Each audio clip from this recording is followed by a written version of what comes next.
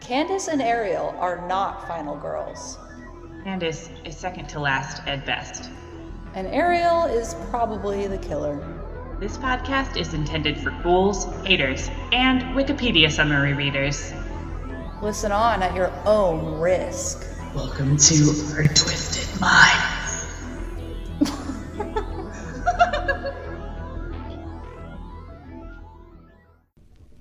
If it's not a good look, why do I wear it so well? Pardon me, I mistook your pretty face for someone else, but you just have to do, because you see it's getting late. It's a bleak point of view that keeps the guilt from off my plate. Hi, everybody. I'm Candace. You already know. I'm Candace. I'm here with my co-host, Ariel. Hi. And from the dark underbelly of the world that you never even knew about, this is Not Your Final Girl. And we are here today with author Haley Piper. Hi, Haley. Thanks for hanging out with us. Thank you for having me. Oh, of course. Thank you for saying yes. Yeah, hell yeah. Haley is the author of a new book called Queen of Teeth. And it's gnarly body horror and some cool sci-fi, evil dystopian science kind of shit. Mm-hmm. And exactly up my alley. You know, we love body horror here at Not Your Final Girl headquarters. Yes, true. And I'm so excited for our double feature today because it like really plays into that. Yeah, it does. So yeah. before we get into that, before we get into our double feature today, Haley, could you please tell us what is your first important horror related memory? Oh, that's tough because it could either be the first like adult horror movie that I accidentally saw, which was The Unnameable, based on the Lovecraft story, which is a total sleazy 80s horror movie with like full frontal nudity and blood and like people getting their heads cut off, and I was 5 and wow.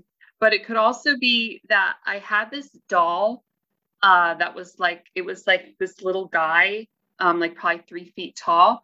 And around then is when trailers started playing on TV for like the Child's Play movies. So I was terrified of my own toy. And that was probably earlier than that. I was probably 2 or 3. I don't know why I threw the doll under my bed, which my mom said didn't make sense. Like, why would you want to, if you were afraid of something, why would you throw it under the bed? I don't know. Why didn't she save me from the doll? But so yeah, it's one of those two are probably my earliest important horror related memory. That's amazing. Wow, poor timing to have a creepy doll when the doll stuff comes.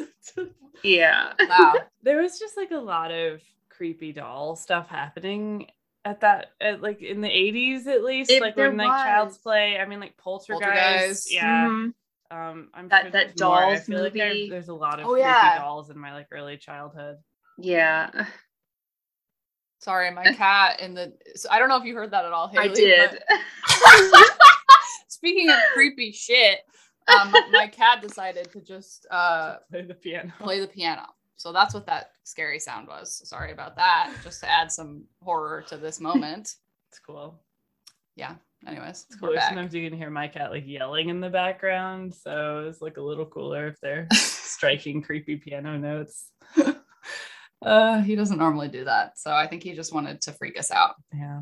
But yeah, I really actually love being introduced to Lovecraftian horror when you're very young, because I feel like we have a lot of Lovecraft type and inspired horror in today's double feature. Oh yeah. So I feel like it goes pretty well. Got some cosmic horror going on for sure. Yeah. So our double feature today is John Carpenter's They Live from 1988 and Dark City from 1998. And I'll say, honestly, I had never heard of Dark City before. Same. Really? Oh my Yes. goodness. I adore that movie so much. That's so funny. Yeah, I felt like a little ignorant when I was like, okay, They Live is rad. And then when you paired it with Dark City, I'm like, okay, I'm pumped, but I just had never heard of it. Yeah. Like 5 minutes in, I was like, oh, I can completely see why these movies go together. So it's very exciting. Also, I mean, we'll get into Dark City. I kind of thought we could do They Live first. Yeah. Just because Everyone kind of knows it. yeah. Yeah. It's iconic and all that. And yeah, I feel like also, I don't know, I just feel like it goes first. Sure. As No, long I as agree. it's cool That's with what I was that. thinking too. Nice. All right. So Haley, what? Okay, I feel like I know this answer, but like, what inspired you to pick this particular double feature? Well, I kind of had my new book, Queen of Teeth, in mind, and also just our world in general. These days, both of these movies feature a society that's extremely controlling in some ways that are obvious to the characters, just as a general societal thing, and in other ways that they have no idea about whatsoever, and they discover over the course of the movie. You don't have real choices. It doesn't matter where you go or what you do. Your life is decided by these external forces that you're not even completely comprehending until our protagonists uncover things in the movie. And I mean, I kind of write with that in mind a lot of the time anyway, especially for, like, I know neither of these are coming of age, but especially when I write coming of age horror, it feels like that. But also in general, like just especially with my new book, Queen of Teeth, where just the law enforcement, the political stuff, the corporate stuff, it is all just extremely, just this constant clutching of everyone's lives. And that feels like a lot with these movies, and it feels like a lot of stuff today in real life, unfortunately. Yeah. One thing that is really nice about, like, yeah, Queen of Teeth, like, feels like it's at its forefront. It feels like, there's like all this kind of body horror happening, and like that kind of monster stuff, like monster fucking also, which obviously we're huge fans of. Yeah. But yeah, it's true that there's like this undercurrent this whole time, and it's so subtle that I really love that like they just occasionally in the narration something is just mentioned that you're like, oh, okay, yeah, I forgot we're not living like in like our actual like current day. Yeah, the world building is really fun. But it all makes total sense. Yeah, especially with like what the kind of control that we already know that exists. Like when they mention the different cities, there's like different cities where like the control is different, and just like you're like, oh wow, okay. And different states, like America's even more compartmentalized than it already is. Yeah, there's like kind of a weird like confederacy thing going on. Yeah, there's like 5 states in that world that have essentially turned into theocracies. Yeah, oh my god, no, I love that world. That world building is fun. I don't know if you want to write more in that universe, but it's like, it was really cool to read. Well, there is in the Lost Contact anthology coming out from Perpetual Motion Machine Press, I think in November, there's a story, My Story, Life Begins at Injection, tells about the events leading up to the Kentucky incident from Camille's point of view. Wow. So there is more already coming. Awesome. Nice. Well, yeah, so I guess leading in, we have, first of all, John Carpenter's They Live, obviously written and directed by John Carpenter. It's, if you have not heard of this movie, it is about Nada, a down on his luck drifter, inadvertently discovering a box of sunglasses that allow their wearer to view the world as it really is, a propaganda-ridden dystopia ruled by bug-eyed extraterrestrial elites. Love to see it. You love to see it. I just mean, like real life. Yes. You love to see the world as it truly is. A hellhole.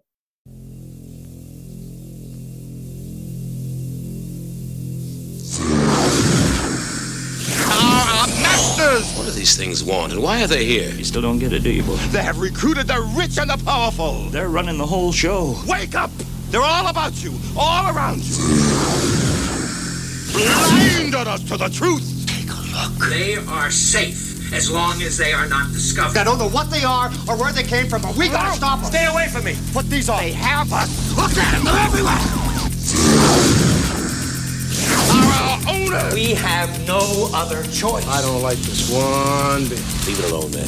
It ain't none of my business, ain't none of yours. We have been lulled into a trance. Listen to what I'm saying to you. We're in trouble. The whole world's in trouble. Control us! You're sending some kind of signals out of TV sets. I've got one that can see. Mama don't like tattletale. Now we start spilling some blood. Let's go! Push a button. I have come here to chew bubblegum and kick. And I'm all out of bubblegum.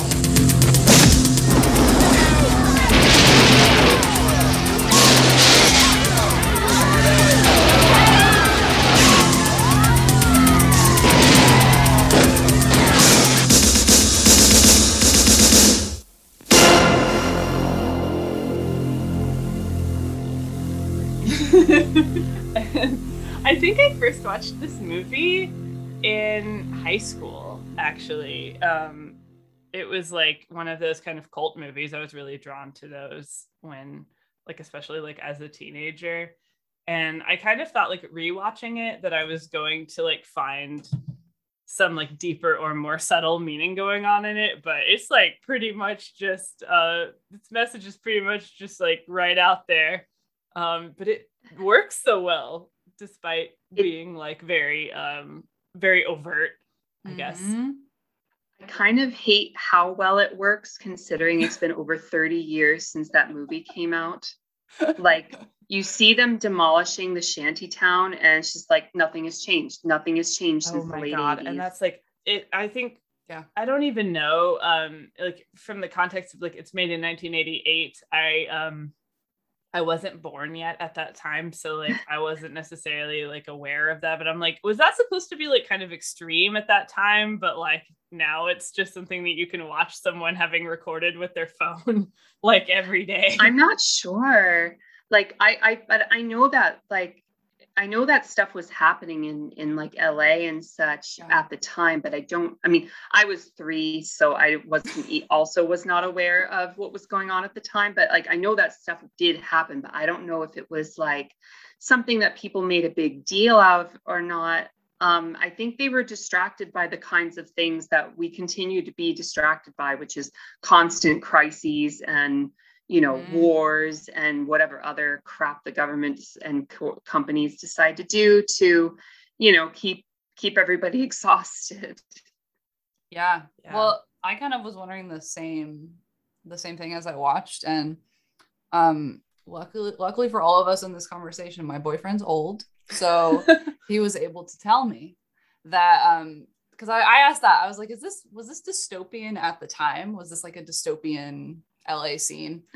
And not like he was like in LA at the time, I don't think, but he was like, no, this was like a critique of like Reagan era politics and just kind of the nightmare hellscape of like that time. But you're right, it works depressingly well for, one of my notes during watching, like in our very city, like we have issues all the time. Like just a couple months ago, there was a homeless encampment that they didn't give proper notice on, which it's fucked up at all to get rid of it, but they didn't even give proper notice and they just went in and trashed it. So, I'm like, this is relevant to our immediate present and it sucks.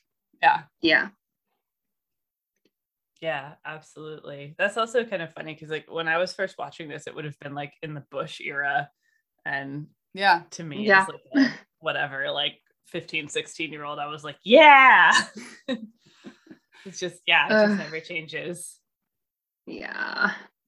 Yeah. So this was actually written based on a short story, which I actually wasn't aware of. A short story called 8 o'clock in the Morning by Ray Nelson, which is from the 60s, actually. So it really God, forever. It's always been relevant. And then had been adapted into a comic just a couple of years before the movie came out. And I'm just dying to read the comic now. Yeah. That'd be cool. I haven't read the short story either. I didn't. That's news to me. So, geez. Yeah. And then we'll find out that was based on a newspaper article from the 1920s or something. It just keeps going down the rabbit hole. God. Well, yeah, I mean, really, a lot of this kind of stuff is inspired. Like both of these movies, I think, are pretty heavily inspired by Lovecraft, who, and I mean, in general, like kind of just the godfather of cosmic horror and that sort of like I don't know, like archaic and ancient really evil kind of thing. Like kind of esoteric, like evil kind of shit. And I mean, I don't really know, like I think everybody who's been on the internet in the last 5 years or so knows pretty well about Lovecraft's social views. It was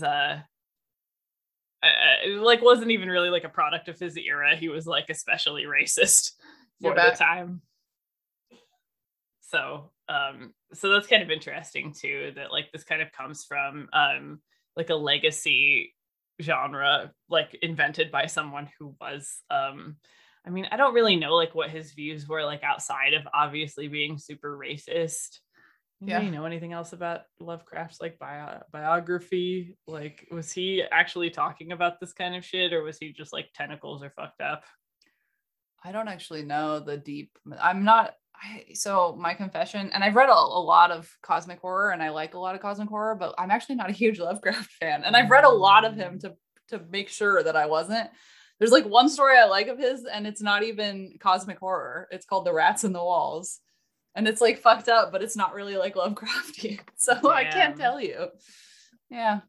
I don't know. Haley, do you know much about Lovecraft's like background? Based on work like now I can't remember the name of the story, but it's what the Ballad of Black Tom is based on by Victor LaValle. Okay. The horror at Red Hook. That's yes. Based on that, I don't imagine Lovecraft was terribly sympathetic to anyone below whatever his societal status was at the time.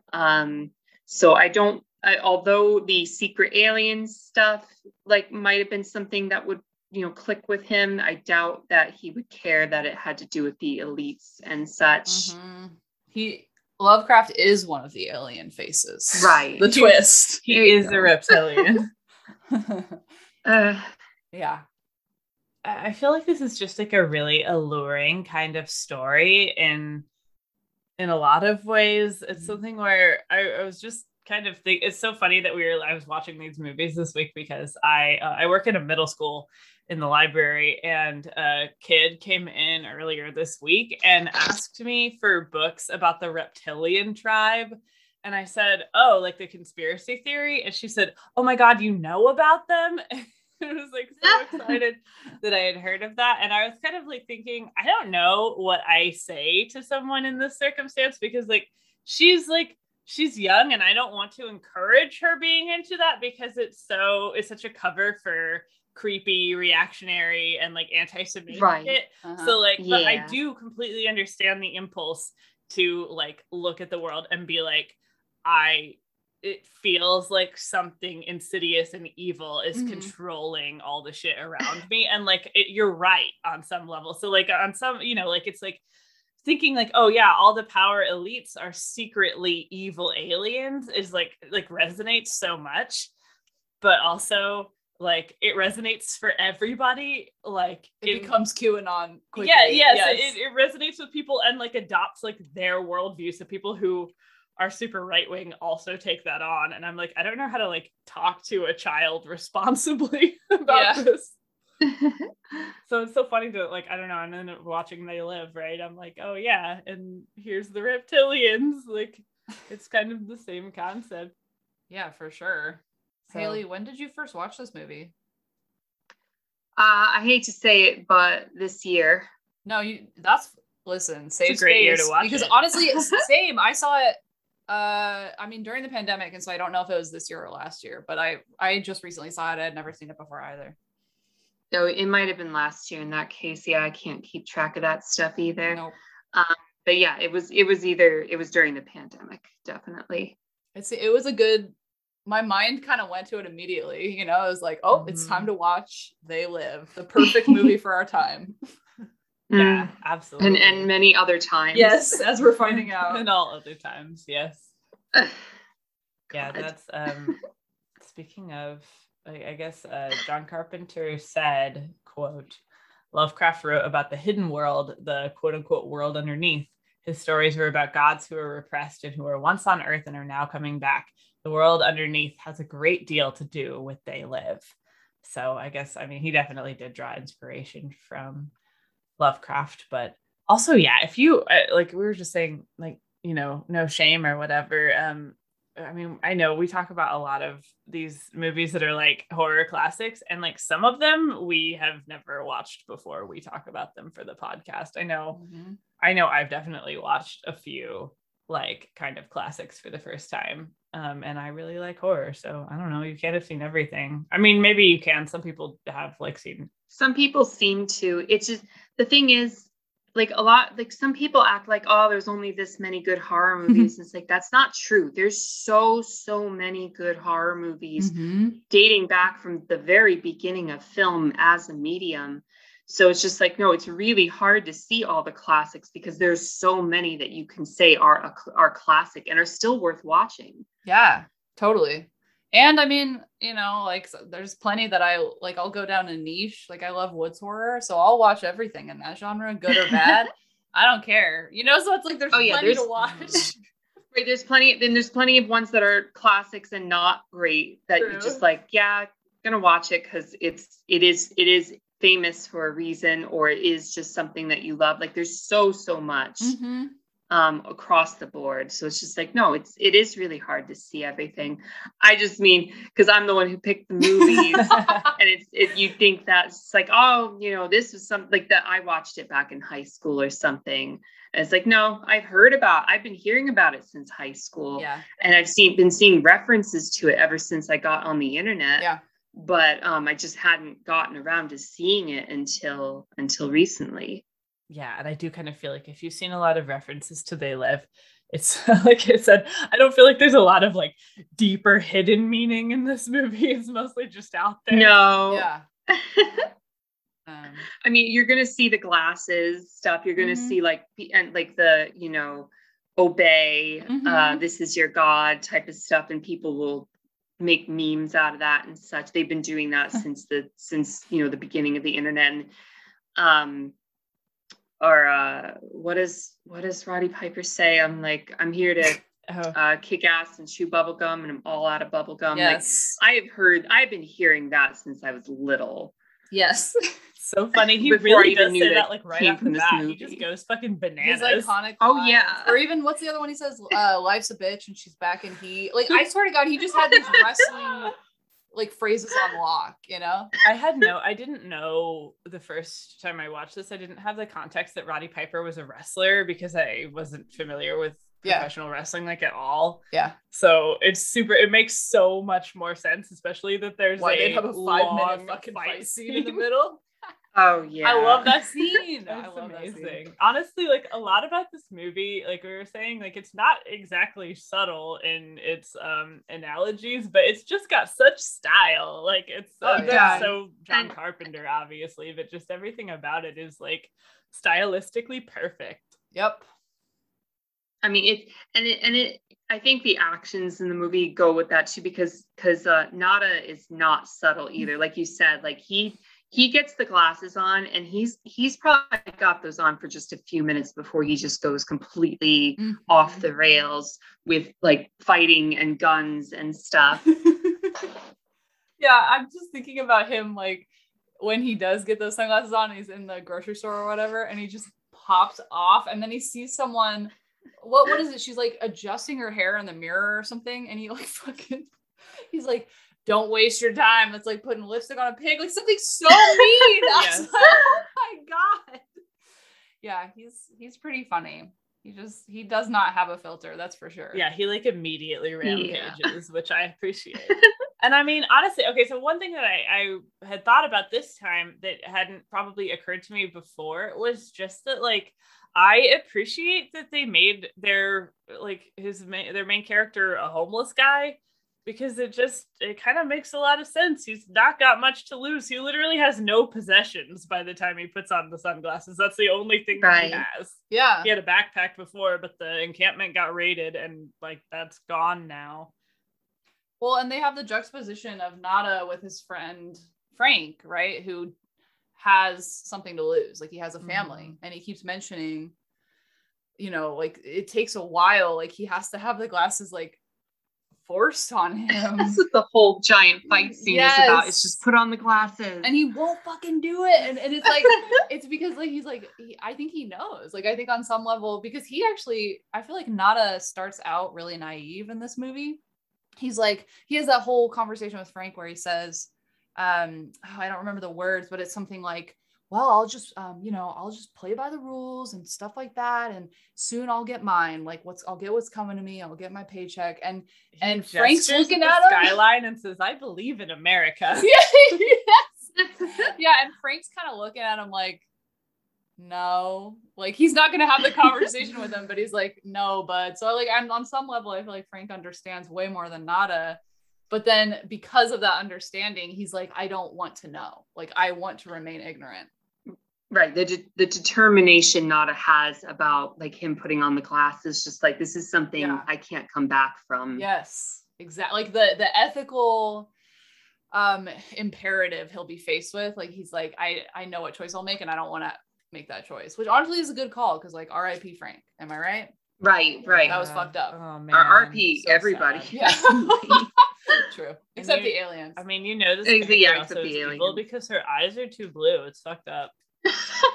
Okay, yeah, that's fun fact about her eyes. They're really that way. That's so upsetting to me. So her that actress, so she Meg Foster. Yeah, Meg Foster. She got, I guess, I don't know if it was an award or just like this was the nickname given by Mademoiselle magazine, the Eyes of 1979. And filmmakers like had, I guess she said in an interview that filmmakers in the past or whatever they've asked her to wear contacts. They made her wear contacts to tone down her eyes because they were too distracting. They're like, people are gonna think you're evil. They're too powerful. You need to have normal eyes. Take down your cyclone. Like, you gotta put sunglasses on these. You're gonna burn people alive with your laser eyes. Yeah. Wow. I love them. Jeez. I think she's hot. Oh yeah. No, totally. It's so funny. It's like it's weird to me to hear that they'd hire her, but then not want to utilize, that distinguishing feature. It's just strange. It is strange. It is. Wow.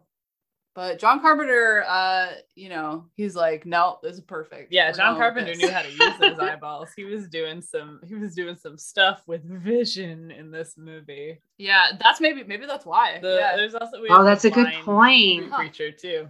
Huh? We had the blind street preacher. Yeah, there's a lot with sight in this. Yeah. Just the whole. I mean, yeah. You're right. Nothing super deep about it, but it's a consistent metaphor throughout. Mm-hmm. I thought it was interesting. Speaking of the preacher, I don't know what you all thought about it. I have a deep cynicism when it comes to organized religion. So I thought it was such a strange choice to have kind of that center of the revolution coming from a church. Well, it was also pointed out to me that if you want to have a secret base of operations for your underground resistance, a church is probably not a good place to do it because people will just walk into a church. That's true. It seems like a pretty at the same time it's one of the few things at the same time it's one of the few things that has some kind of like little bit of immunity from the government technically. Oh, true. Huh. You're right. I hadn't thought about that. But I just thought, like, for me, it's like, well, doesn't that mean they're in cahoots with the government? Like, that's my brain. But right. I mean, and it depends on the area, but for a lot of people, like a church is like more of a community thing than an organized religion thing. So it's layered. It's like it's complicated relationship with that. Yeah, I like the scene where the preacher catches Nada in the place, and the first thing he feels for is his hands. And when he knows he's a working man, he can trust him. It was an interesting moment. Yeah. And that is kind of, I mean, I suppose they have like made the church seem slightly less sinister, and just the fact that they are genuinely helping the homeless people in the encampment. That's true. I mean, it is like, I guess it's a good, there's definitely like the theme in this film of like looking out for yourself versus like the good of like a greater good.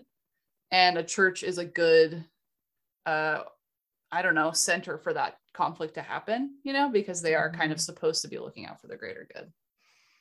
Yeah. And I mean, another reason why I really liked, I mean, I liked that they made their main character a homeless person, because I do feel like you just start out with the people who are kind of on the fringes Which of like films society. a lot of stories don't fucking do that. I've thought a lot about how like I think it would have been really easy to write this main character as a person, as like basically Frank, right, who has like a family and a home and you know, like starts out having stuff and then loses it and then has to come to terms with this. But I just appreciate that in the same way. Actually, kind of like jumping off of that I appreciate the main characters. Well, the protagonist of The Worm and His Kings, Haley's book, being a homeless person. Yeah. And it does, like, that book also, like, that story also kind of like pops off really quickly. Yeah, I mean, my thing with that is so much about what happens in that story can't happen if society doesn't just let people drop through the cracks and just doesn't care about them. But yeah, and I felt like this movie was even like had an even stronger approach to that, though, because it wasn't just like not caring. It was like it was purposely punishing people for having fallen through the cracks.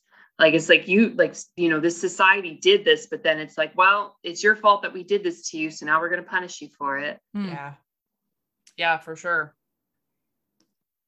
Well, and Roddy Piper had, like, when he was younger, he actually did experience homelessness. So he had talked about, like, it wasn't hard to get into the role because he had that framework just in his personal life.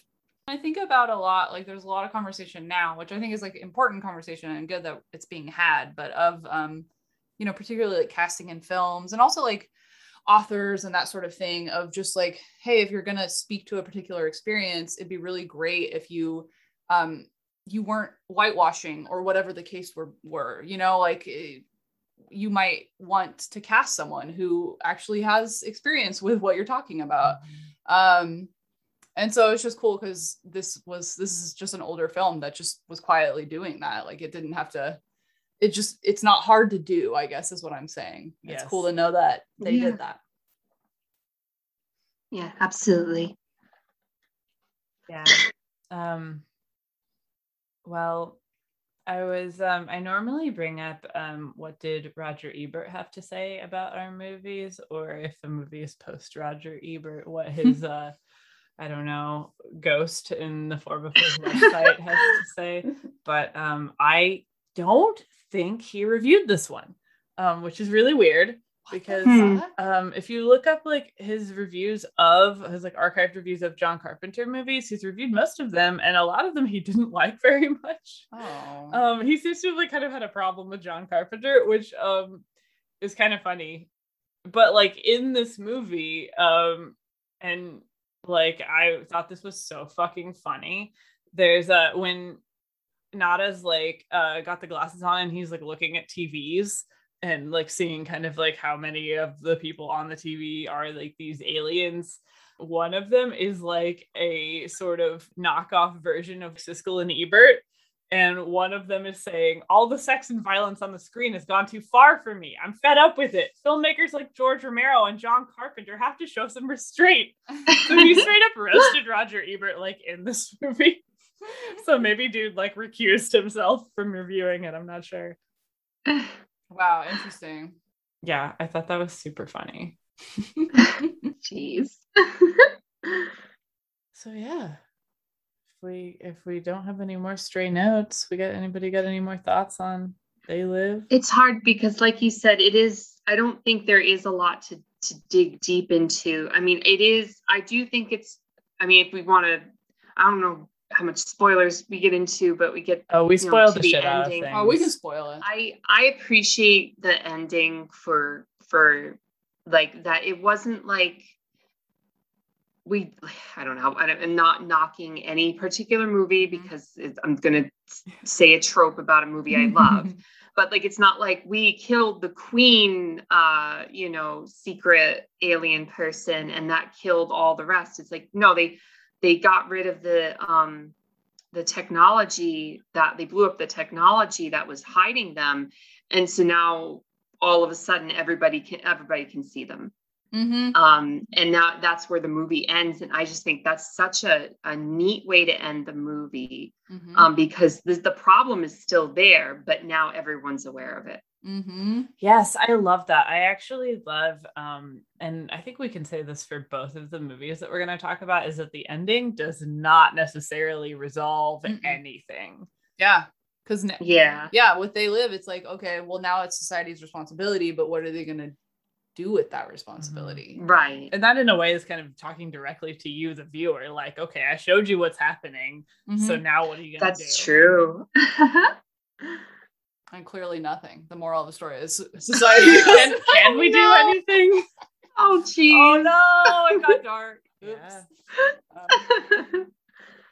Yeah. John Carpenter's just like just hypothetically listening to this, like, yeah, it's been 30 something years. I'm still waiting. Just tapping his fingers. Oh my God. Yeah, that's true. Wow. That's the thing. I mean, this movie doesn't need to go deep because it like packs a heavy punch. Like you don't need to go below the surface because it just hits really hard. I don't know. I'm curious actually. I'm not sure how this movie was received. I mean, it's kind of like, John Carpenter is just kind of revered, especially in the horror community, but I don't know how, like one of our friends mentioned when we said we were watching it, they're like, oh, I didn't know this was horror. I thought it was a silly sci-fi film. And I was like, oh, do people think this film is silly? I think there might not be. I don't know how like the general public views this film, because that seemed like that might be accurate to like how other people see it, We're so mired in horror that we have like this deep respect for these movies that the general public kind of just writes off completely and never even watches. So it's really hard to get into the mindset of like, how does the everyman see They Live? And it's just like, I don't know. I honestly don't know about what the general reception to a lot of John Carpenter's movies is. Cause like, obviously Halloween was a hit. Yeah. But beyond that, I know The Thing flopped, but beyond that, I'm just like, I don't know how any of his movies actually did, because, by the time I had any awareness of him, like, I think Ghosts of Mars had come out by then. So it's just like this, this was after, like, I mean, I've been watching Halloween, like, every year when I was a kid, but like, and I've watched other stuff too, because I love The Thing, but I'm just like, it's just like, okay, but did these have an impact when they, like, all these different movies he released, did they have an impact back then in the 80s and in the 90s when they came out? It's like, they were probably, I mean, I don't think any of them broke box office records, but I don't know if, and like at a certain point, it's like, how aware is anybody of things? Because I know, I mean, I hate to say this, but I know people who are just like, oh, that came out before I was born, I'm not interested. And that is just such a boring way to look at art. Yeah, for sure. Like, yikes.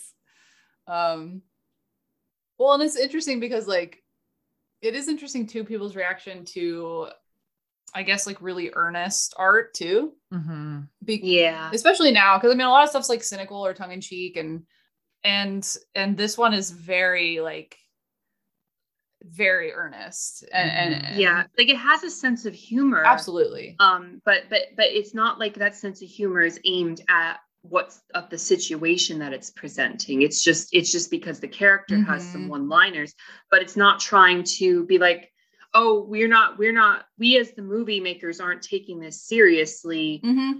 So you don't have to, like, don't make fun of us or whatever. Because look, we don't actually care either. Like some like certain very popular movies these days. Yeah, true. So it's just like interesting to kind of ponder, because I mean, even if people were to take it seriously, I mean, it's not like this movie is gonna like change the world or make people like fix problems or anything like that. Like that's not the job of film, but it's just interesting to think about. It's just an interesting framework to look at things through. And I think like when like the idea that it's like kind of goofy or like I just don't look at this movie like, as camp. I do think that it's like kind of some kind of like poisonous liberal thinking in my mind. The idea that like if a concept is like too simple, that must mean that it's like not correct. Like, oh, but the world is complicated, and obviously like, well, if we tore down capitalism, then what would happen tomorrow? Like kind of situation where like, I don't know. I know it's something I've definitely like fallen prey to before. Like, well, but there's probably like the people who like are running things probably do actually know what they're doing. Like, kind of situation where like if you look at something like that, it might look kind of silly because it's like, I don't know, or like kind of teenager edgy. But I do think that's kind of like, I think that's kind of to think that way. I think is maybe a result of some amount of propaganda too. Right, absolutely, and that's the funny thing. Like, I'm like, all right, when I was a teenager, like this kind of thing would have made some people go like, yeah, this like that is how it is because there are these subliminal messages under everything. And I say that just because of how The Matrix was received when I was a kid, that it was just like, oh yeah, we got to wake up from this, everything that's being told to us. And it's like, this is very much that kind of message. So, I mean, I can't speak for, how adolescents would look at it today, but definitely back in the early 2000s, late 90s, and surely the late 80s, it would be looked at as, at least by that, population age of just being kind of like, yeah, that's how it is. But I don't know, because like things can change so quickly. And the moment you get into college, you start like, you can run into this kind of attitude where it's like, like you said, it's too simple. It's too straightforward. Yeah. Well, so I don't know. it's also like apt, I feel like, that you bring up The Matrix, because I think both films we talk about today that you picked, like The Matrix kind of owes a lot to both of them. Oh yeah. We just did watch Dark City last night, and when we finished the movie, my wife turned to me and she was like, I didn't want to say it, but I think The Matrix, I think the Wachowskis really watched this movie very hard before The Matrix. And I'm like, oh yeah, like you can do a lot of one-to-ones between Dark City and The Matrix. Oh yeah. And I mean, they live too, but it's funny because I'm thinking about it and like growing up in like the evangelical Christian church, I cannot tell you how many sermons brought up The Matrix. Constantly. So love that red pill, blue pill shit or whatever. They love that. Everybody loves the red pill, blue pill. But I'm like, yeah, that's true. That's true. But I'm like, oh, they never brought up like They Live would have been great. They Live would have been great for a sermon, but they didn't go for that. There's even a church in that one. That's true. That's good guy true. church. I'm guessing they weren't aware. I mean, that's the thing. These two movies can be revered now, but like neither of them were the cultural sensation that The Matrix was, and which I don't even think was mainly because of the content of The Matrix so much as in some ways the style of The Matrix. Yeah, it was very of that time. That's true. Yeah, I think it hit at the, like, it was 1999, I think, when The Matrix came out. It's like that hit at the right moment to be like what was going to be, cool at the time. And especially with the new CGI stuff with like the bullet time and such, I know that Blade did it first, but a lot of people didn't see Blade, and that stuff wasn't advertised wasn't in the advertisements for Blade, as far as I remember. So as far as people were concerned, The Matrix invented that. Well, 99 was like a wild time for film. Much shit came out that year. All the hits. Yeah. Oh yeah. And I mean, yeah, it does, like, so many of them have like an aesthetic that's like similar to The Matrix in some ways, but it's really funny to see that, like, we're talking about, like, I mean, Dark City, They Live, and The Matrix, like, are like, they have so much in common, but their aesthetics are so wildly different. I really yeah. Well, should we talk about Dark City since we keep Talk teasing it? about Dark Yeah. City. Yeah. So written and directed by Alex Proyas. Also, the screenplay was also written with Lem Dobbs and David S. Goyer, who wrote the Blade trilogy, which just like star-studded 90s and early 2000s names on this one. After waking in a bathtub in a room with a dead body and no memories, John Murdoch begins to piece together the secrets of his own identity and his world, an elaborate simulation overseen by cruel and curious extraterrestrials.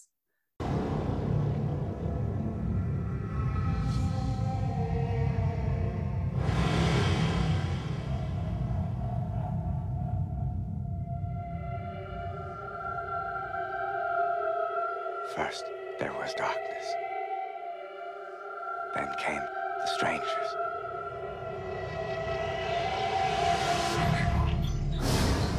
They come when we sleep. Seeking a cure for their own mortality. To steal our thoughts. Our souls makes us different from them. To shape our memories. We have much to do. To take away all that makes us human. It is time. Who are they? But one of us knows their secret. You saw something, didn't you? I don't think the sun even exists. And one of us... We are running out of time. No escape. ...has the power to stop them.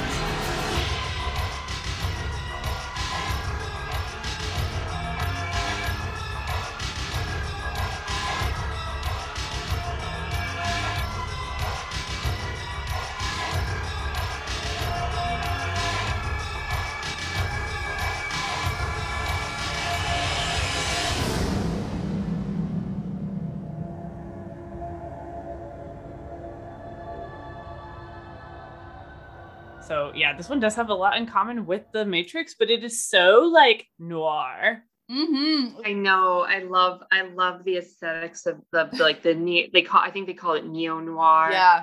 Kind of just the fashion and the way the buildings feel very like Tim Burton's Batman. Oh, absolutely. In some ways. Yeah. Wow, true. And just it's even just putting aside, like, just because we were talking about Matrix and They Live aesthetics, like even just putting aside like what the movie is at its core, like just the presentation is so visually arresting and interesting. It's a cool world. Like that set, I would have killed to be on that set.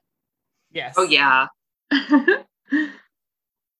You know what's funny too is like this is like a very strange connection that I'm about to make, Haley, to Queen of Teeth. But so both Candace and I, we write notes like separately from each other. We don't look at each other's notes and we don't usually watch the movies together. Sometimes we do. But we both made notes towards the beginning of Dark City about how it kind of felt like a video game. Like waking up and you're like, okay, orienting myself. Like I could totally see like the first person camera of a video game and you're like picking up items and interacting with them and figuring it out. Yes. But my weird connection to Queen of Teeth is that I don't want to like give away anything because obviously like we want people to buy this book and read it and to like discover you as an author. But there is a part in Queen of Teeth that I was like, I would kill for this shit to be a video game. It's kind of like, it's not the end. It's like the almost like false ending moment, you know, like that. Oh yeah. Yeah. I know what you're talking about with the Predator engine. Okay. Yeah. How cool would that be though? As a video game, that was like, I was like, I would play the shit out of this. Like I would, That was, yeah. So that was inspired by the Maser tanks from the Godzilla movies. Oh shit. Okay. Yeah. Amazing. Yeah. I love it. In general, like, and just to talk about specifically Queen of Teeth, it would be super funny. And I don't think I'm spoiling anything by saying that it has to do with vagina dentata. Mm-hmm. I just like to have a video game experience of like examining your vagina and finding teeth in it. I would love / hate that, and like it would make my insides clench up, but I just like that kind of thing so much. Damn, true. now that you're saying, I hadn't really thought about it, but now that you're saying that, it's like, Magenta, the character Magenta would make a good kind of like in some games where you have like a voice kind of being like, you need to go do this kind of thing. Yes. In a hopefully not annoying way, but it would, that would fit there. I see with Dark City, the video game thing, because I feel like a lot of games of that time kind of use like, and later too, like, you don't know what's going on, like Planescape Torment and some other like the kind of PC RPGs of the time. You just kind of had a character who you didn't know what was going on. They didn't know what was going on. You just have to piece the world together. You're right. Yeah, Amnesia is like a classic setup for a video game because I mean you really are entering the world without knowing anything. That's the title. Yeah. The titular Amnesia. Oh yeah. Yes. True. I also got Harry Potter vibes from Dark City. Did anyone else get that? Just me? I don't know if I felt Harry Potter in this. I didn't really, honestly. I didn't feel Harry Potter in this Chili's. I feel like I got almost Voldemort vibes from the aliens. The bad guys reminded me of Cenobites because they had like those totally. I can see sick that. black robes and shit. Totally. But I guess actually they have great, like the strangers by have great fucking silhouettes. Riff Raff from Rocky Horror Picture Show, which I can totally see now. So funny though. I love that. That's a great inspiration there. I wonder what Kiefer Sutherland's inspiration was for the way he spoke in this film. For taking he's such a neat performance. I don't know. I wish I knew. Yeah, he's I think his performance is great. I think his like voice is so interesting in this because he's very breathy. It's like right. He's like it's like very hitched. Like he's kind of like only speaking as he exhales. Yes. I guess something like that. Yeah, totally. And having kind of like he feels very panicked and like I was saying to my wife last night, I was like, when does he sleep? Yeah, because he's always awake during the tuning, so it's just like, when does he get a chance to sleep? Like, and it's like that might have something to do with why his character behaves the way he does. Yeah, his brain is addled from lack of sleep. Yeah, that does make sense that he's kind of losing his fucking mind. I mean, I liked the little detail that he spends a lot of time floating in the middle of a pool because that's the only place these creatures won't come directly up on him because they don't like water.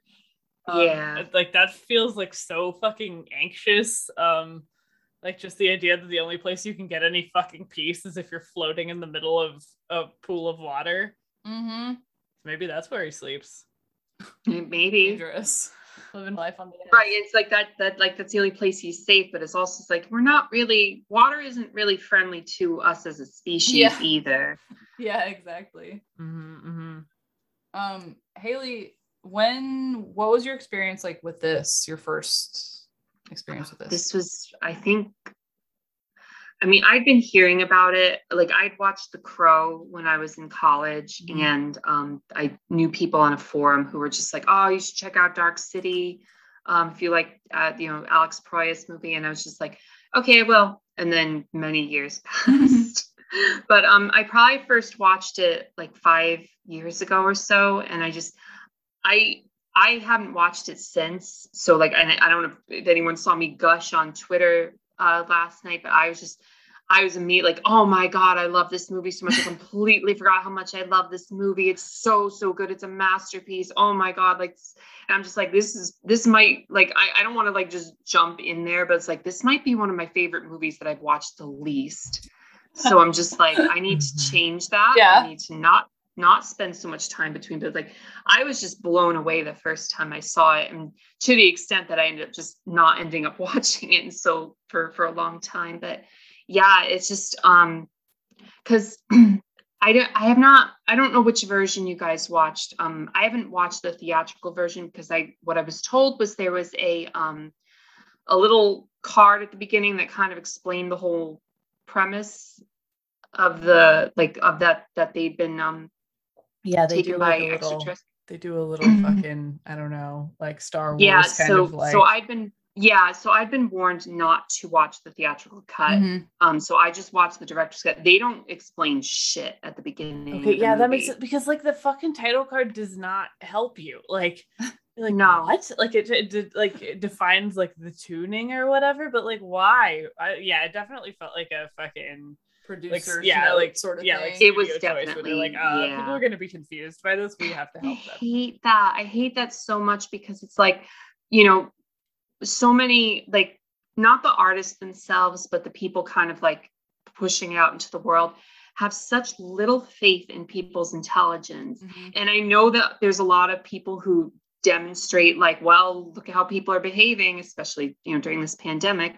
But at the same time, it's like, yeah, but when you don't give them the chance to demonstrate that intelligence, it lowers the expectations even more, and it's just a vicious cycle. So it's like, just give people a chance to, you know, figure it out for themselves. People can do that. They're capable of doing that. That's a good point. And I feel like this movie kind of even goes further than that, and this movie kind of questions like the ethics of that decision at all, even if someone isn't like what you would deem like, oh, you're good enough to be able to do this for yourself. Like, I feel like this film is just like, it's wrong to restrict that at all, no matter basically like what you think of this group of people or whatever, you know, like you cannot impose that, except, but it's the end of the film, I feel like is really sinister given that theme, because it's perpetuating, he's still making decisions for everyone. It's eerie. Yeah, it's and you definitely don't like see anything where he's like chosen like to do things differently, or like or at least like where he's chosen to like give people any more freedom, because no one can see, like it's almost a weird it's a perfect juxtaposition to They Live, because at the end of They Live, everyone can see what are they going to do about it. And this ending, he has chosen the reality he wants. And yeah, sure, he's probably going to be a more benevolent ruler than the aliens, but he's still a ruler. So it's interesting. Yeah, I was also dying. Like, man's just wanted to go to the fucking beach. Which I can't blame him, considering. Yeah. But I mean, I do think it is a little different, because the bigger thing than, I think on a certain level, the bigger thing than the city being something that can be morphed, or the tuning and stuff, is the messing with the memories and trying to decide who's going to have this role, what personality and such, and what memories. And like, you know, at that point it can't happen anymore, because the facility for that has been destroyed. But that, I mean, that goes to what you were saying, like this kind of idea of like, well, we'll just make someone be what we want them to be, or we'll assume that they'll be what we want them to be, is what is the more sinister side of the movie. Obviously, like, it sucks that they're on this freaking like disc in space. And they don't even remember Earth. And like, that's one of those neat details. It's like, because we know where they came from, but they never know. None of them ever find out about Earth. None of them know where they came from. It's just, and that's interesting. But yeah, like you're saying with the end, like, I was thinking about that too at the end. I think it feels like he kind of is not going to bother doing anything, which sometimes maybe that's for the best, to not have somebody in like who's taking charge. Maybe I'm not sure. I think that, but I do think like at least they're trying something new. But you are right that like nobody is awake. Nobody knows what's going on. But at the same time, it's not like he can give them answers either. That's true. I mean, he doesn't know where they came from. He doesn't know. He doesn't even have any implanted memories, really, except for what I feel is like the amazing climax where Dr. Schreiber puts the other, like, injects him with the other syringe, and you get all the like kind of like this modified sequence of memories of a childhood of being trained in the tuning and stuff. Like, that's just like, I was practically bouncing in my seat during this. He's like, yeah, do it. Yeah. It's so exciting to see just like that kind of like all these elements that have been set up in the movie come together for something like that. Mm-hmm. I don't mean to like not like, I don't mean to not analyze. I don't mean to just like, oh my God, wasn't this so cool? Oh, it is cool. But sometimes, and sometimes that's just how it is with movies. Just like, oh my God, that was amazing. Yeah. And I mean, like cosmic horror wise, the idea that like, okay, so first of all, yeah, like the noir aesthetic is cool as fuck, especially like the idea that like they've created this like massive city that's like these people's entire world and it's in perpetual darkness. Oh my God. Mm-hmm. Yeah. Like that's so claustrophobic. It's so claustrophobic and it's so like fucking dream logic. The idea that like they all think they know how to navigate outside the city, but when like he asks them how to get to the beach, none of them can figure it out. Mm-hmm. And that like, you know, he's like, when's the last time you remember it being daytime? And like, no one can recall. Like they think that there is daytime, but there never is. And then like kind of culminating and like he fucking rips down like the barrier to the world and there's just fucking outer space. Like I love that scene. Is so horrifying. Oh yeah. That's such a well, because first he rips away the poster and it's just brick, and then he's like, no, we gotta go deeper. I love that they immediately are like, fuck no, they're not like hammering through the wall. There's just hammers. Yeah, I love that scene. That's such a good moment. It's a great reveal. Yes, and just like the utter panic of that moment of just like it's the culmination of how claustrophobic you're feeling and they're feeling, and then you just claw to get out, and there truly is nothing. Yeah. Like what if you were like trying so hard to fucking tunnel down to like the meaning of your like the sum of your experiences and it's just like a gaping vacuum. Mm-hmm. Right. And I as far as cosmic goes, it's interesting both how much control the strangers have over all the humans, but also how they misunderstand humans so deeply, and they're in a situation where like they, you know, Dr. Schreiber says their species is dying, so they're trying this whole thing just to kind of save themselves, but they don't even really know what they're doing. So they're screwing with all these people's lives ultimately for nothing. And there's just something so like just nihilist and disturbing about that, like because it's just so, and like it, so in that regard I look at the ending as a positive thing, but in just compared to the sheer like overworld apathy that comes from the strangers treating everyone the way they do, and just playing with their lives and like he says at the end, like you weren't even looking in the right place this whole time. You didn't even know what you were doing. Yeah. And I think you're right that the ending is kind of hopeful in a way because it also builds up this like emptiness and like pointlessness. Like the futility of the fact that these people were like they're taken here to do these experiments and they're fucking worthless like entirely. Right. The concept that like all of this control is there to also keep you from realizing your potential, like from realizing that you can fucking do whatever you want and you can be whatever you want because nothing matters, like that the part of the meaning you've been handed is to limit you. It's like prescribed. I do think that's kind of hopeful. So like it feels like now I can fucking do whatever I want. Right. And that's the part, like that whole like prescribed future essentially is what kind of I feel pulls it back to real life, because we have this idea of like, okay, you are 18, figure out what you want to do for the rest of your life. And you only have these choices based on these set circumstances that the society has handed you, but also we act like you chose. Like, why were you born poor? Why did you choose that? Is kind of how it's treated. And it's just like, it is just this pointless level of control, except it does have a purpose. It is to keep people in place. The ideas that it presents are pointless. Like, it's just, it's the same, like we have so many systems in place that don't amount to anything except exhausting people for no reason, but except exhausting people is the reason. Well, it's such an interesting time to be talking about those movies anyway, too, because, you know, we're talking about the pandemic a little bit and just, you know, all the workers that are like, fuck you, I'm not going to work for, you know, $8 an hour or whatever. And it's like that same thing where they're like, this is arbitrary. You're making these limits that don't have to be there. Right. Keeping me miserable.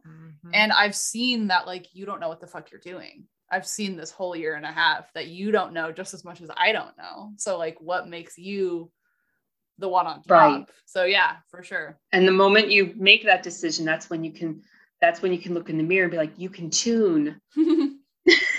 Yes, totally. Absolutely. Yeah, you have your own fucking crazy chosen one telekinetic powers, and that is what you're fucking well, you about. you can make your own reality in a way, and not in the bad, like, I'm going to believe all these conspiracy theories way, but in the way that you can chart your future. Totally. Yeah, and then in a way, like, I've always kind of felt like conspiracy theories are like their own form of propaganda and control, because you feel like totally you're doing something just by, you know, quote unquote knowing something, when really like the way that you manipulate your circumstances is by doing shit, you know, like refusing to participate in things, and doing something that you're told you can't do. Yeah. So just like sitting around being like, well, I know about the reptilians, that doesn't do anything at all. Yeah, totally. Right. It keeps you immobilized. Yeah. I suppose if the strangers had understood humans better, they would have had a faction of humans that was like, it's actually good that we don't know how to get out of the city or something like that. But, you know. Yeah, they would have weaponized the humans against themselves. Yeah, for sure. But if they'd understood that to that extent, they probably could have actually figured out what the hell it is that they were trying to figure out in the first place. And it probably wouldn't have been it would have been depressing in a different way, but it wouldn't have been this nihilist emptiness that is their futile attempts to like find like the soul, which is like, it's just like it's not a medical thing. Like the idea of individuality, the idea of, you know, purpose is not something that you can find in a particular organ. Is essentially the you know, what the movie is presenting at the end. It's just like, you can't, it is the fact that people can persevere and such is what makes people interesting and different and have their own sense of self. And like, that's one of those things that I find really interesting also with the movie, is the whole situation with Mr. Hand. After they put the, you know, made up John Murdoch memories into him, he starts acting out like they wanted John Murdoch to act. Like, you know, he kills the sex worker, you know, he's just a complete creep and stuff. But it's just like, but if you're just following along with those memories, you know, the strangers are still missing the point. Yeah, that's true. That's kind of the other aspect of it, is that like they're trying to make him a serial killer, and he like just knows that that's not what he is, like at core. Yeah.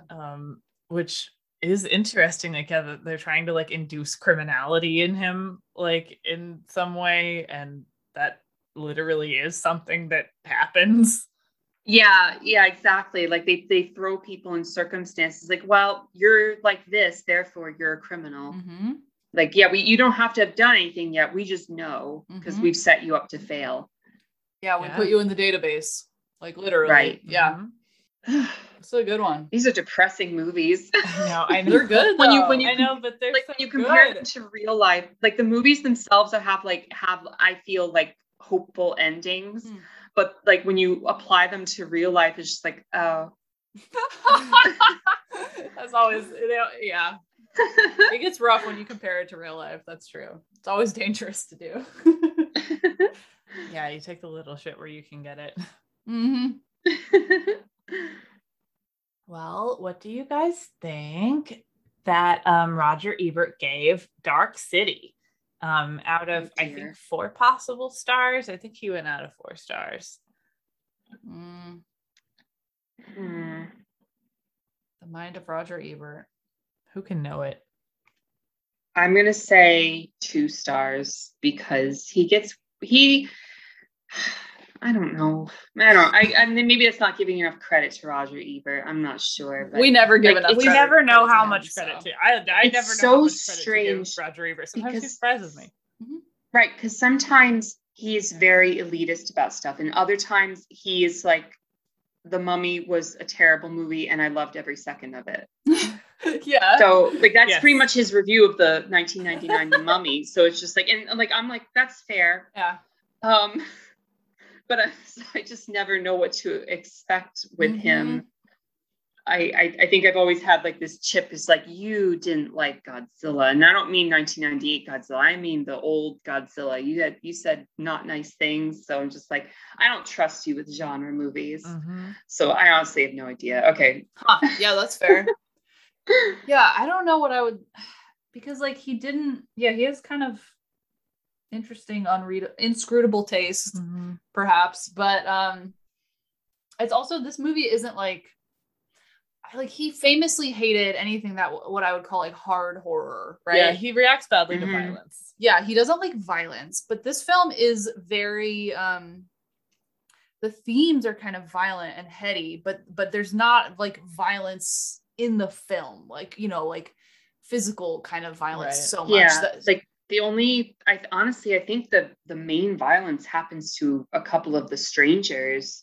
Yeah. The one who gets like the top of his head sliced, the one who gets crushed that's between true. the buildings. I forgot about that. So it does exist. It does exist, but it doesn't really happen to like the humans as much. Like obviously the Inspector Bumstead, you know, dies when he gets sucked into the void. Right. But like it's not the same as like the bloody deaths that we see from like what happens to the strangers in a couple scenes. Yeah. Or getting melted by water, like the Wicked Witch with Mr. Book. Oh my God, love it. Yes. Yeah, so they are so like kind of it's almost like a fantasy violence, I guess. And so like, and I feel like he doesn't really react poorly to that, because it's almost, it's like a dream. Like the whole thing's like a dream. The themes are, I feel like there's a lot to work with as far as discussion and like thinking about this. It's a very smart movie. So I'm gonna say a 3. I'm gonna say he gave it a 3. Okay. That's what I'm gonna say. Let's see. What did he give? He gave it 4 stars. He gave it 4 stars. Oh wow, nice. He loved it. Yeah, he is big into the aesthetics of it, like the effects and everything, which obviously we were too. And yeah, then he also really liked like that there was kind of a lot to chew on thematically. I think he kind of says, which like, let me see what I thought the last sentence was cool. He said, watching it, I realized the last dozen films I'd seen were about people standing around talking to one another. Dark City has been created and imagined as a new visual place for us to inhabit. It adds treasure to our notions of what can be imagined. That's true. That's really cool. Wow, good on you, Roger Ebert. Yeah, Ebert did not actually let us down on this one. You know what? Now that you've said that last sentence, I'm kind of like I'm revising a manuscript right now that I've signed with. I can't talk about it yet because they haven't announced. They're going to announce it this week, so it'll be announced by the time this podcast is up, probably. Okay. But I'm like looking at. I'm like doing it now, and now that we've watched this, now that you just said that, I'm like, oh, I wonder if this movie is why I wrote some of the visuals the way I did into the book. Ooh, because I did really fall in love with the aesthetic of this movie, and I'm just like, I didn't really make that link before, but now I'm just like, because like it's kind of like in Dark City, like you could swap out those aesthetics for something else because it has this sci-fi setup.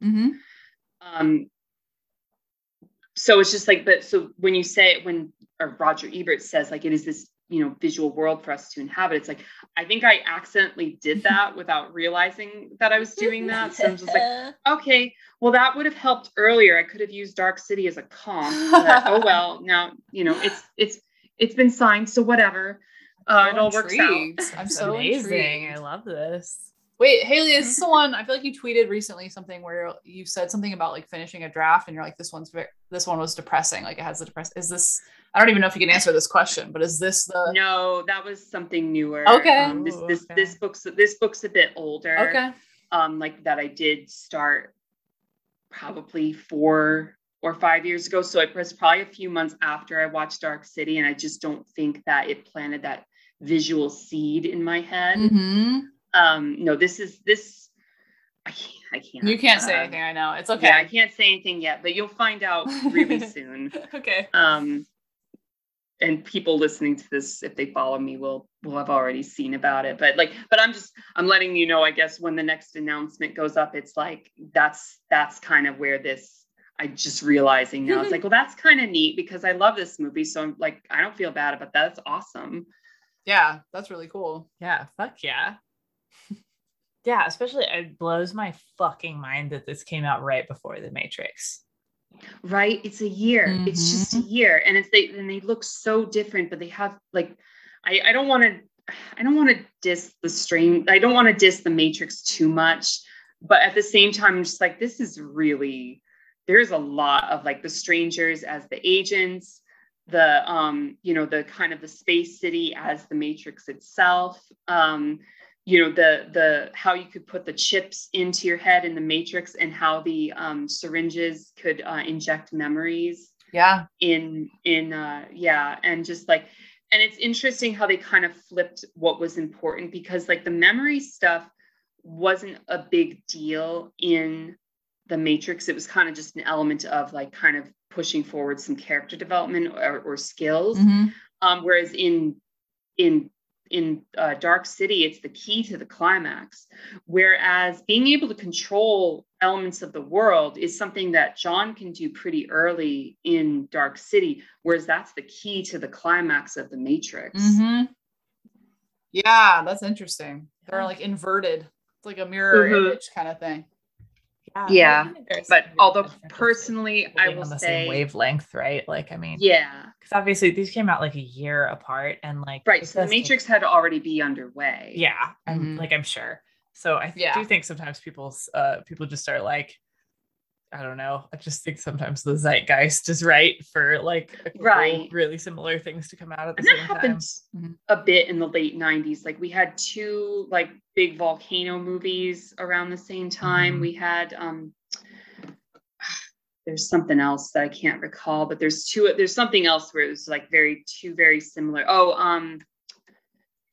We had Armageddon and Deep Impact. I think like two big asteroid movies came out around the same time. So just that this is a little more like a little weirder that something so similar would cut two movies so similar would come out. But it does happen. Although personally, I prefer Dark City.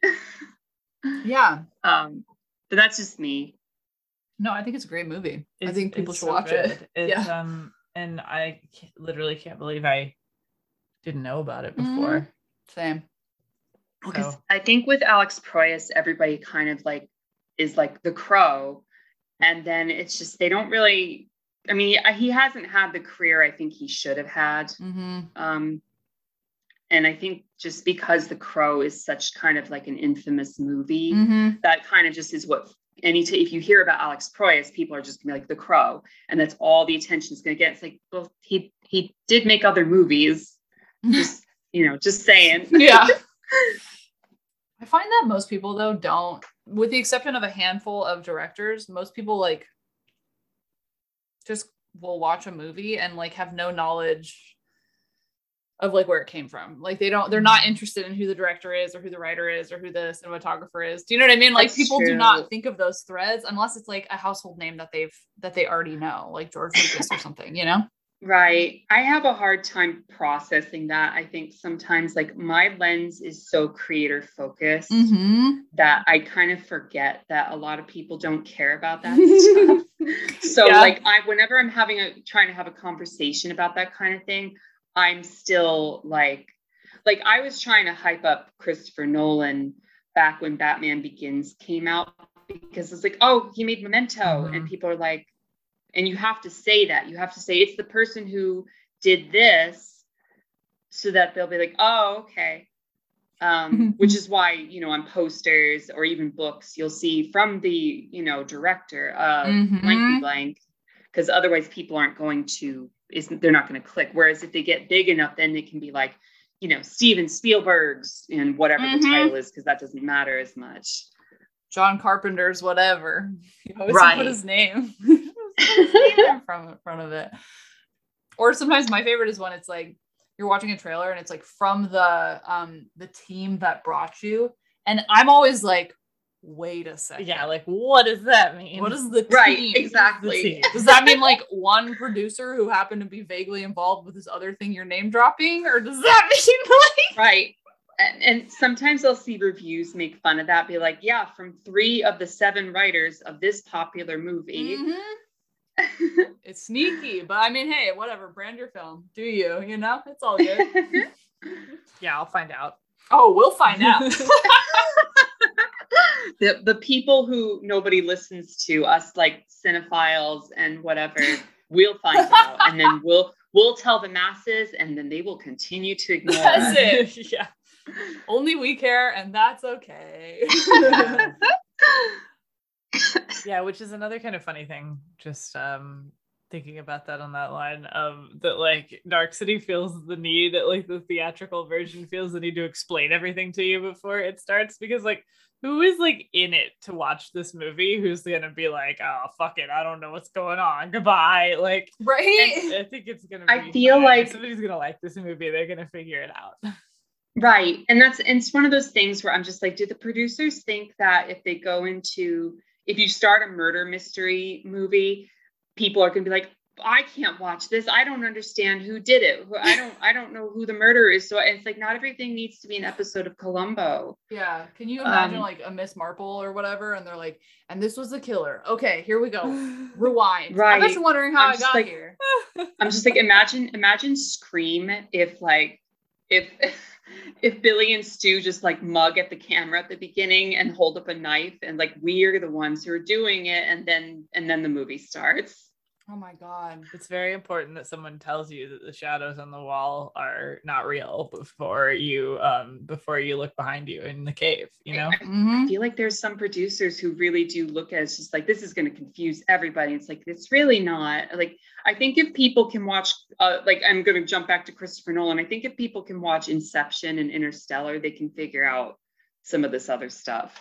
Like, I just don't think that producers are giving. Also, people like to be, I mean, I don't know. I like to be confused. That's why I consume genre fiction of like any kind. I like to start in the middle and be like, what the fuck is happening? Yeah. Like I want to get a chance to piece things together. I want to have red herrings. I want to have hints that end up turning, like, they didn't seem important, but they turned out to be important, or things that seemed important and they were, but in a different way than I thought. Like, you know, and it's just like, I don't know. I think this is a giant rant that like could go on forever, because it's just like, it's so frustrating. It's like, if you give people the chance to figure things out, then they will. And then they'll be better equipped to figure things, even more complicated things out. That's it. And then that helps with critical thinking. That's the whole point of why they don't do that, because they don't want people to have those skills. Man, Haley, you're gonna get me on my soapbox about like why fiction is way more important than nonfic, which we don't want to hear me rant about. But I will say that, like, yeah, like it's reading true, though. Or watching a movie, like, I don't know, like me reading your book, Haley, that's like an exercise in trust. Like, I trust you to guide me through the story, however you do it. And like, you know, sometimes I read a book and I'm like, I never made it out of there. It didn't make sense or whatever. But like, for the most part, like, it's still a good exercise that's worth doing. And by the way, that wasn't the experience of your books. Like, it paid off. Like, loved them both. Totally got the world. But yeah, you start off like, I don't know what's happening, and that's okay. Like, I will learn. I will be guided through the wilderness. Right. I mean, and it's not even being like, okay, everything should be, you know, a David Lynch film. No. Like, not saying that either, but I think there's, like you said, I think there's room for an exercise in trust. Yeah. Yeah. And I mean, like, we don't have to be like so fastidious about like understanding every plot turn that like, if you miss something, it's fucking ruined. Like, or there can be just ambiguity to things, like Queen of Teeth, for example. Like, someone asked me, is the situation with Yaya and Magenta, is it SIBS, or is it something to do with the injection that she'd had the month before? And I'm just like, it's, you know, I left it ambiguous for a reason, like, because it's not something that derails the plot if you don't know it. And it is something that you can think about if you want to, or other possibilities. It's interesting. And it also adds, I mean, like, not like realism is the only point, right? But you want to feel grounded in a story, and you, if everything is explained, that does not feel realistic or grounding at all, because in real life, you don't know anything that's happening. Like life isn't 2D. So like I like when it's up to interpretation, because that's kind of how we live anyway. So, yeah. I think that all ties back to these two movies as well. Oh, yeah. So good job, us. I mean, good job you. You're the one that picked it, and you're also the one that wrote the book. So good job, Haley. Oh, yes, great job. That's not what I meant, but thank you. Yeah, so I mean, honestly, like, I'm gonna say, like, we kind of have like 2 double features. If you want a literary double feature, I totally would recommend. I mean, please, Queen of Teeth, Haley's newest. I also recommend The Worm and His Kings. I think that they're good. Like, if you want to read those suckers back to back and have like a good like literary double feature, I think that's tight. I also think that They Live and Dark City is a really good combination, and if you do them close together, I mean, I highly recommend it. Same. Tear down the walls of your perception. Exactly. We also didn't mention at all, and I will mention, just in case we have like romance fans, that like the romance of Queen of Teeth is like on point. It's like a beautiful disaster romance, and like people need to also be into it for that. So. Yeah. I'm so glad you said that, because I had not read any romance, and especially not like, you know, semi-erotic romance before the pandemic. But I got hooked on this podcast, the Sexy Books podcast that Claire Holland.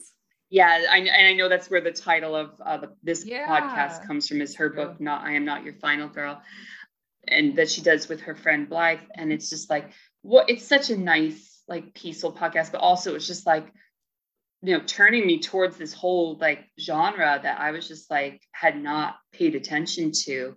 And I like not only was reading it, but I was like studying it, because I was just like, I want to understand. It's like, I want to do some of this. So I had to kind of, that was the research that went into, that sounds weird. That was the research that went into Queen of Teeth. It wasn't the science fiction stuff. It was in the horror stuff. It was the erotic romance stuff. Thank you. And I know people, it's funny because people, I don't think that gets, I don't think I talk that up as much, because I'm afraid of scaring people off. Whereas like The Worm and His Kings, people know that like the main character is looking for her girlfriend who's been missing, and people are fine to get engaged with a love story like that. But that's has love in it. It's not a romance. Like Queen of Teeth is, it's romance. But I've been kind of like dodgy about how much I want to, like, I emphasize that depending on the people I'm talking to, because you don't know who's going to go like, oh, never mind. And it's like, don't never mind. There's a 3-way with a vagina monster. No, it's perfect. I don't even, so good. It's like, and when I say that it contains monster fucking, it's like so much more in depth than that. Yes. Thank you. I appreciate that a lot. And I mean, I do love plain monster fucking too, but it has like just much complexity. It does. Yeah, and transformation, and and I'm not even not to knock it or anything, but I'm not a huge romance person. I don't really read the romance genre. It's just not my thing. I'm just into like hard sci-fi, horror, all that shit. But that's mostly me too. Yeah, but I mean, I'm just saying that to say, like, as someone who doesn't read that genre, like, I was still very into that. Like, I ship them for sure. I love because they're both fucked up, very different. Like, they're automatically on that, like, the opposite end, and it's established pretty quickly. Oh fuck, I just fucked this person. Like, do you know what I mean? Like, that mess, and it's so good. It's like so compelling. Yeah. Thank you. Yeah, of course. Also, like, I mean, we were talking about this with our friends the other day, like loving a like story with a nihilistic, like morally questionable man as the main character. And Ariel was like, I don't need it to be a man. I'm like, you know, pansexual for morally questionable characters. Yeah, and it is true. Like, oh god. Yeah, I love Doc. I just like the way that like it kind of like keeps unfolding where you're like, oh no, it's getting worse. Yeah. These honestly, the main trio of Queen of Teeth was probably the most fun I've had writing the main characters of a book ever. They're just a blast because they are so morally questionable. They are in such a gray area in their own ways, and Yaya is just a disaster of a person, which is just wonderful. Like, and it was a struggle writing her because I couldn't control her either. Like I'd write something that was my plan, and then I'd have to backtrack a couple chapters and just be like, no, that's not what she would do, and it's so annoying. But it turned out fine, and she was just really enjoyable. Just sink into her, like, yeah, I'm upset, so I'm just gonna down a whole like foot long meatball marinara and not remember it. Yes, relatable. Well, and she's so like, it's funny. This is like my favorite type. This character is like my type for sure. Is like a character who's like a disaster, but is super charismatic and also like just very capable. Like that person will be a tornado, but they'll exist forever. They'll exist in perpetuity if you just kind of leave the tornado alone. And so like, but of course, who wants to leave that tornado alone? Like you're in. Oh, right. Tornado be sucking you in. That's what they do. That's the thing. So but I love it because she's like, she handles her shit, but it's just like, she's unpredictable and you don't know how she's going to handle her shit at all. It's great. All of that means the world to me. So thank you. Oh, of course. I mean, thanks for writing. It was a really fun time. Yeah. Well, yeah, that's aside from these books we've been talking about, do you have anything else you would like to plug? Where can people follow you if they would like to do that? What other stuff can people find from you? Sure. I'm gonna have stories in a couple upcoming anthologies, like Lost Contact, which I mentioned, that will have a short story set in the world of Queen of Teeth. I'm always blanking on what other short stories are coming out, and so I feel terrible to the editors. But I'll have my splatter western from Death's Head Press will be coming out early next year. Cruel Angels Past Sundown. Oh shit! Okay, that's a title. And that'll be. I love it. And that'll be another, all of my stuff. You know, my whole thing is make horror gay as fuck. So like, you know, you already know what kind of stuff's going to be in it. And then a couple things for next year that I can't talk about yet because they're not announced, but people should people just watch out. Yes. They're going to be announced at some point. Yes. And then I have, my website is www.haleypiper.com. And I'm on Twitter at Haley Piper Says, and on Instagram at Haley Piper Fights. Fuck yeah. All right. So yeah, give Haley a follow so you can keep up with all the new stuff that's going to be coming out. And check out Queen of Teeth and The Worm and His Kings if you are if you're into any of the themes we were talking about today. If you like fucking disaster gays, if you like body horror and cosmic horror and all that kind of shit, which I don't know why you got to the end of this episode if you don't. Yeah, true. So yeah, check those out in the places where you get books. And otherwise, thanks to Claire C. Holland, as always, for our namesake, Not Your Final Girl, from her book of horror-themed poems called I Am Not Your Final Girl. You can follow her at Claire C. Writes on Twitter, and you can also buy I Am Not Your Final Girl at the places where you buy books. Thanks to Brian Demarest for our super cool icon and artwork with our cool vampire girl. And you can follow him at Evil Flynn on Instagram, and he takes commissions if you want some of his artwork for your own. Thanks to Pat Spurlock for being technical and emotional support. You can follow him at Phantom Stranger on Facebook. And thanks to our network, which is called Morbidly Beautiful, which you can follow at XMorbidBeautyX on Twitter, and then also just Morbidly Beautiful on Facebook. And check out the other shows on the network. There's plenty of horror podcasts and also horror writers to check out. And also, as always, thanks to Ariel Dyer, my co-host, for writing our intro and outro songs, which you're about to hear, called Under Your Skin. And that is on Spotify, Apple Music. It's also on Bandcamp if you want to spend money on it. So toss Ariel some bucks. Toss Haley some bucks. read their books, and listen to music. You know what I'm talking about. Check out consume their media. Consume. Obey.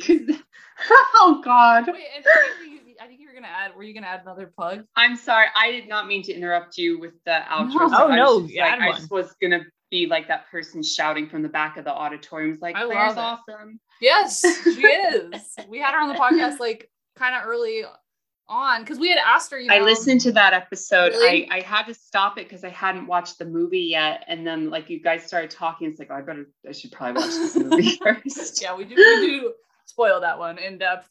We did You're Next with her, right? Yeah, and I have watched it since then. So yeah.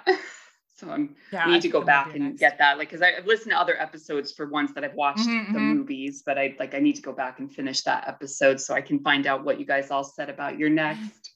Yeah, Claire is rad, and listen to her podcast too. The Sexy Books podcast. Hell yeah. Yeah, we're talking about sexy books on this episode, so great tie-in. Exactly. Yeah, cool. So that's it for today. We'll be back in 2 weeks with another one, and we'll see you then. So, you can also follow us on stuff, I guess. NYFG Pod on Twitter and Instagram. Not Your Final Girl on Facebook. Forgot to self-plug, but you can check us out there in the meantime. And till then, later, ghouls. Goodbye. Bye. Bye. You know who I am, and you're gonna let me in. I know that I'm under. There's no need to wonder. You know that I'm under your skin.